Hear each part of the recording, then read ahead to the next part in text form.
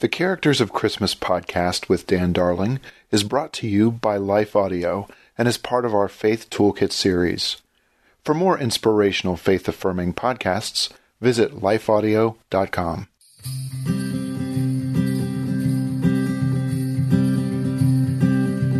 Well, I'm hoping you're enjoying this podcast series on the Characters of Christmas. I'm enjoying as we head into Christmas season, as we think about the coming of the Son of God, as we prepare our hearts in anticipation for what God might do.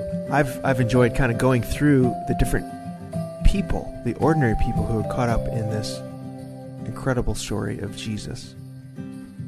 Well, today I want to focus on maybe the most unlikely characters in the story of Jesus.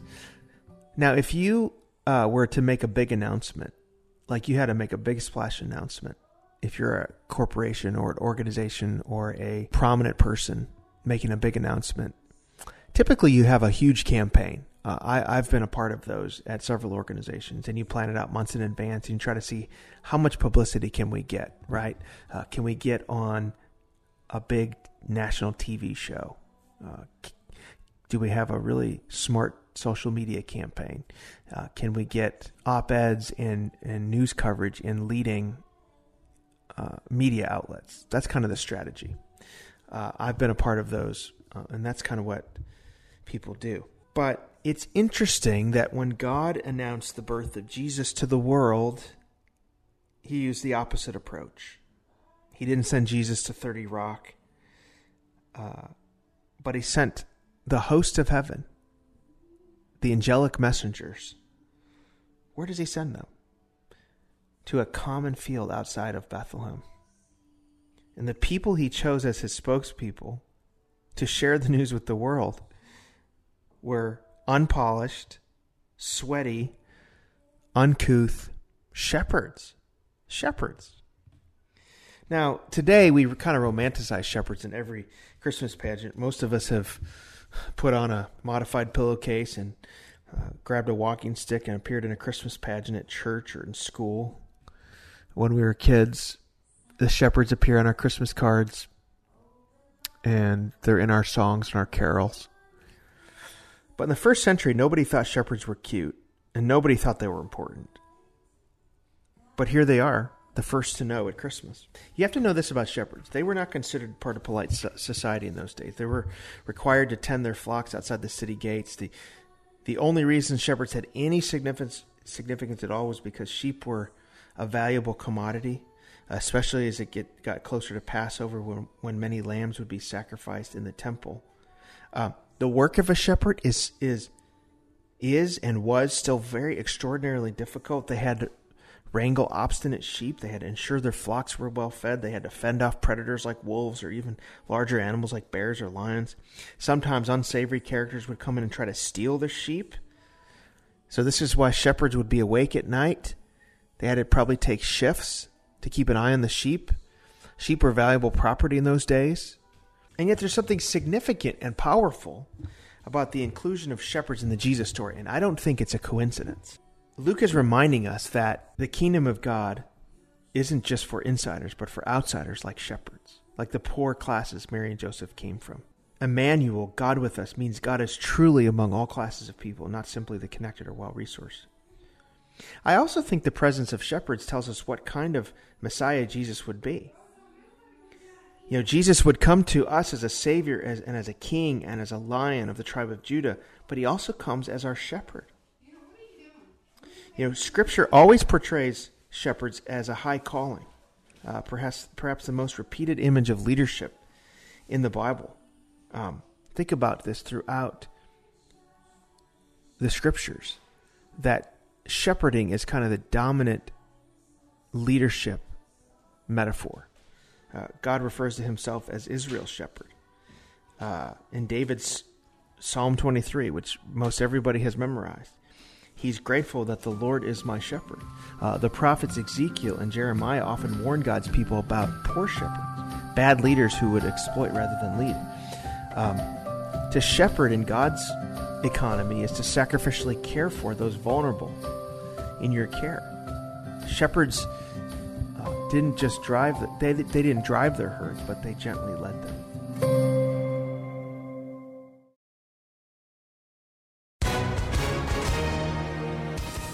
Hi, everyone. If you've been injured in an accident that was not your fault, listen up. We have legal professionals standing by to answer your questions for free. Call now and find out if you have a case and how much it's potentially worth. Call 800-497-4410.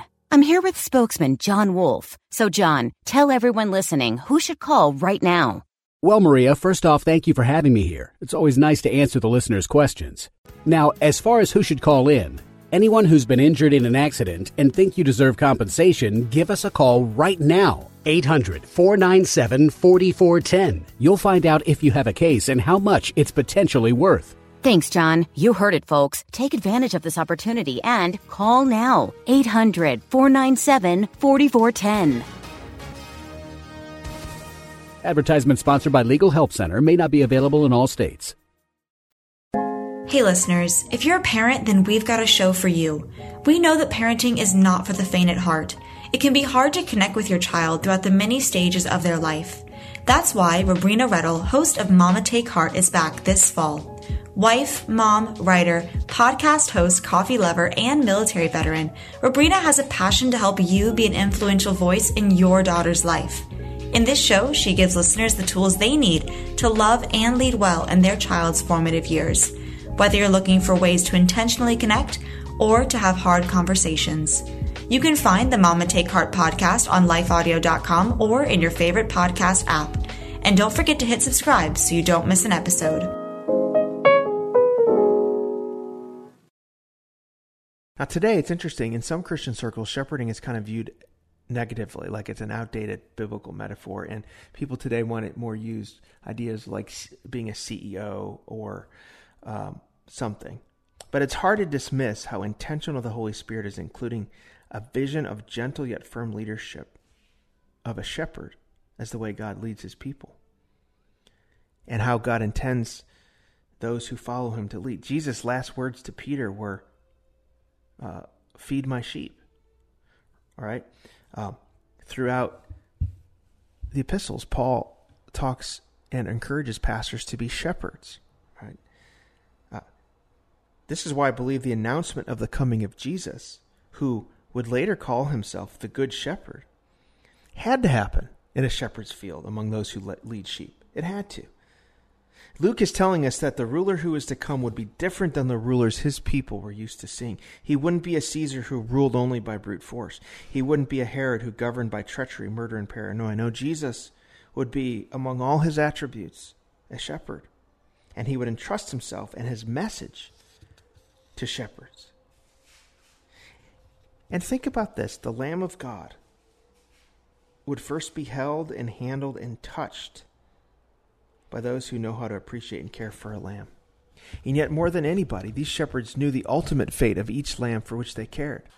They tended the very lambs that would be sacrificed at Passover. And yet, a lamb had come who would be the final sacrifice.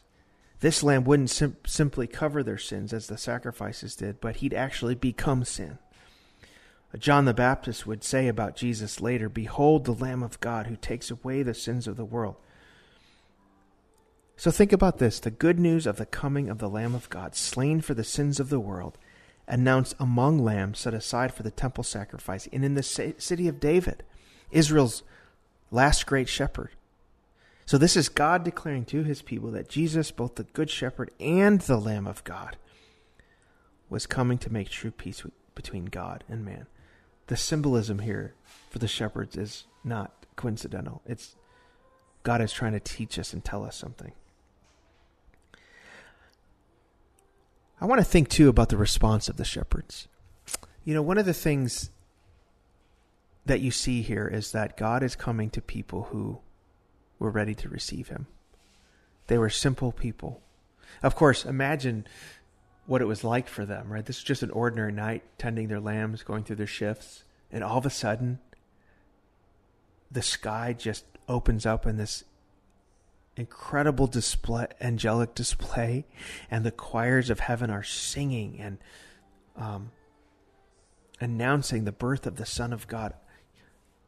The most beautiful Christmas pageant ever was the one on that first Christmas, conducted and written and performed by the angels. for this audience of shepherds. And again, I always find it interesting how God seems through Scripture to interrupt and show up in the middle of an ordinary person's daily routine. You know, it's not like the shepherds knew this was coming. It's not like they got an email invite the day before that said, meet up at Field 1 at midnight for an epic event. And even though they were caught by surprise, these men of humble means and reputation responded in ways that proved God's wisdom in entrusting the announcement of the birth of Jesus to them. And so here's some things we can learn from the shepherds' response. First, they believed. They saw the angels, they heard the witness, and they believed. You know, the scribes were too jaded, the royals were too sophisticated, the Romans were too dismissive. But these humble outsiders had the simple faith to look up, listen, and put their faith in the Christ child. This is really the call to action at every Christmas.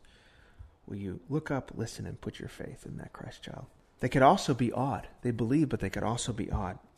You know, the world of the first century was pretty cynical. False messiahs had come and gone. The promise of Israel's restoration seemed more like a pipe dream. The Roman flag waved high above the Temple Mount. And here, there were people still willing to be awed. Luke says that shepherds possess great fear. And wouldn't you, right? You're a lowly shepherd in a backwater town in a ravaged land, and all of a sudden the heavens open and angels start singing. Oh yeah, you'd be fearful. You'd be fearful. And that there's something wonderful about the ability to still be awed by God. And I hope you embrace that this Christmas. Has Christmas just become a routine, just another thing on the calendar, just another set of parties and things? Or will you let your heart be awed this Christmas? I encourage you to be intentional, to dig into the scriptures that talk about the coming of the Son of God, to have a plan for Advent readings, to listen to the Christmas carols, to let them soak deep into your heart and mind. You know, I have been celebrating Christmas my whole life, over 40 years. And yet every year, when it comes upon me, I just feel in awe and wonder at the incarnation.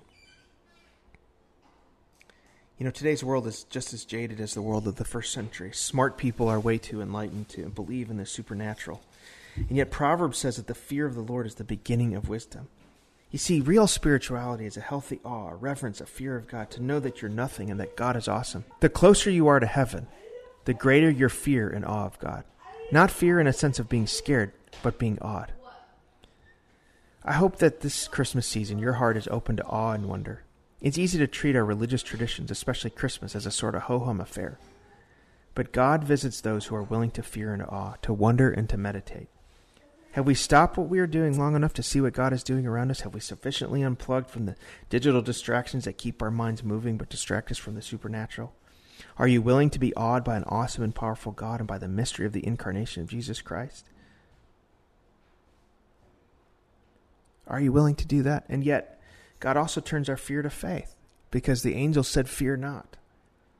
Because Jesus is the Good Shepherd, because he's the final Lamb of God, slain for the sins of the world, because he reconciles us to God by faith, we no longer have to fear. We don't have to be afraid. We can come boldly to the throne of grace. We can know God intimately as our Savior and as our friend. This royal announcement on a cold night in Bethlehem meant that those who put their faith in this baby Jesus would experience peace with God. This is what the angels mean when they say, "On earth peace among those with whom he is pleased."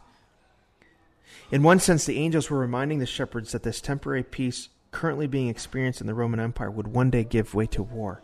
But only this Prince of Peace could usher in genuine shalom, genuine renewal, genuine peace. And this baby Jesus would offer personal peace with God. The one who came to shepherds would be the good shepherd of their souls. The Lamb of God would fully atone for sin. We also see that they lived with purpose. And this is the last thing I want to learn from the shepherds. Luke makes sure we know that the shepherds didn't waste time gazing into the Bethlehem sky. Once they heard the witness of the angels, Luke records that they went quickly to go worship. The King James Version, which I grew up with, says that they came with haste. They came with haste. And wouldn't you? They couldn't help but go worship, and they couldn't help but go tell everybody else about the good news that Jesus had come. They abandoned all pretense and ran straight into Bethlehem, sheep and all, to find the Messiah. And imagine the sight they must have been, knocking on doors, waking the locals, shouting the good news that the long-awaited Messiah had come, trying to find the right house. You see, they didn't simply marvel at the message. They believed it, and it changed their direction. You see, there's a temptation for us on Christmas, this Christmas, is to simply get full of what I call the feels, the warm sentimentality of the season, and miss the good news at the heart of this holiday, that Christ has come into the world to save you and to save me. You see, the angels told the shepherds that this good news was for all people. It was personal. They left their fields and became the most unlikely of messengers. These roughly hewn, untrained, illiterate shepherd boys became evangelists. I love what John Calvin says. He says, though God had at his command many honorable and distinguished witnesses, he passed by them and chose shepherds, person of humble rank and of no account among men. They became the world's first missionaries, the first in a long line of ordinary, unheralded messengers of the gospel. And these are the people among whom God is on the move, and he is on the move today. And I just want to say, are you one of those ordinary messengers willing to shout the good news that Christ has come this Christmas? Will you do that? I hope you do. Thank you for joining me for this episode of The Characters of Christmas. The Characters of Christmas podcast is a production of lifeaudio.com and the Salem Web Network. This Christmas season, we hope you'll also check out Dan's book, The Characters of Christmas, The Unlikely People Caught Up in the Story of Jesus. It's available for Moody Publishers on Amazon.com or wherever you buy your books. You can find more from Dan and all his latest books and podcasts by visiting his website, danieldarling.com. If you liked what you just listened to, would you take a second and tell your friends about us? And maybe also leave us a rating on your favorite podcast app. This podcast is produced by Kelly Givens and Stephen Sanders, with editorial oversight provided by me, Stephen McGarvey. To find more great Christian podcasts like this, check out the rest of our shows at lifeaudio.com. Hey everybody, I'm Dale. And I'm Tamara. And we're hosts of the Kainos Project podcast, where we help you tackle ancient Christian truths in everyday settings. The word Kainos means new, and that's exactly what we want to do on our podcast. Bring something new from what is old in our faith. And on this show, you might hear us explore topics like what the Bible has to say about student loan forgiveness, discuss how the Satanic Temple affects our view of religious liberty in America, or even question why is it that so many people are having rapture anxiety. To learn more about the podcast, go to lifeaudio.com.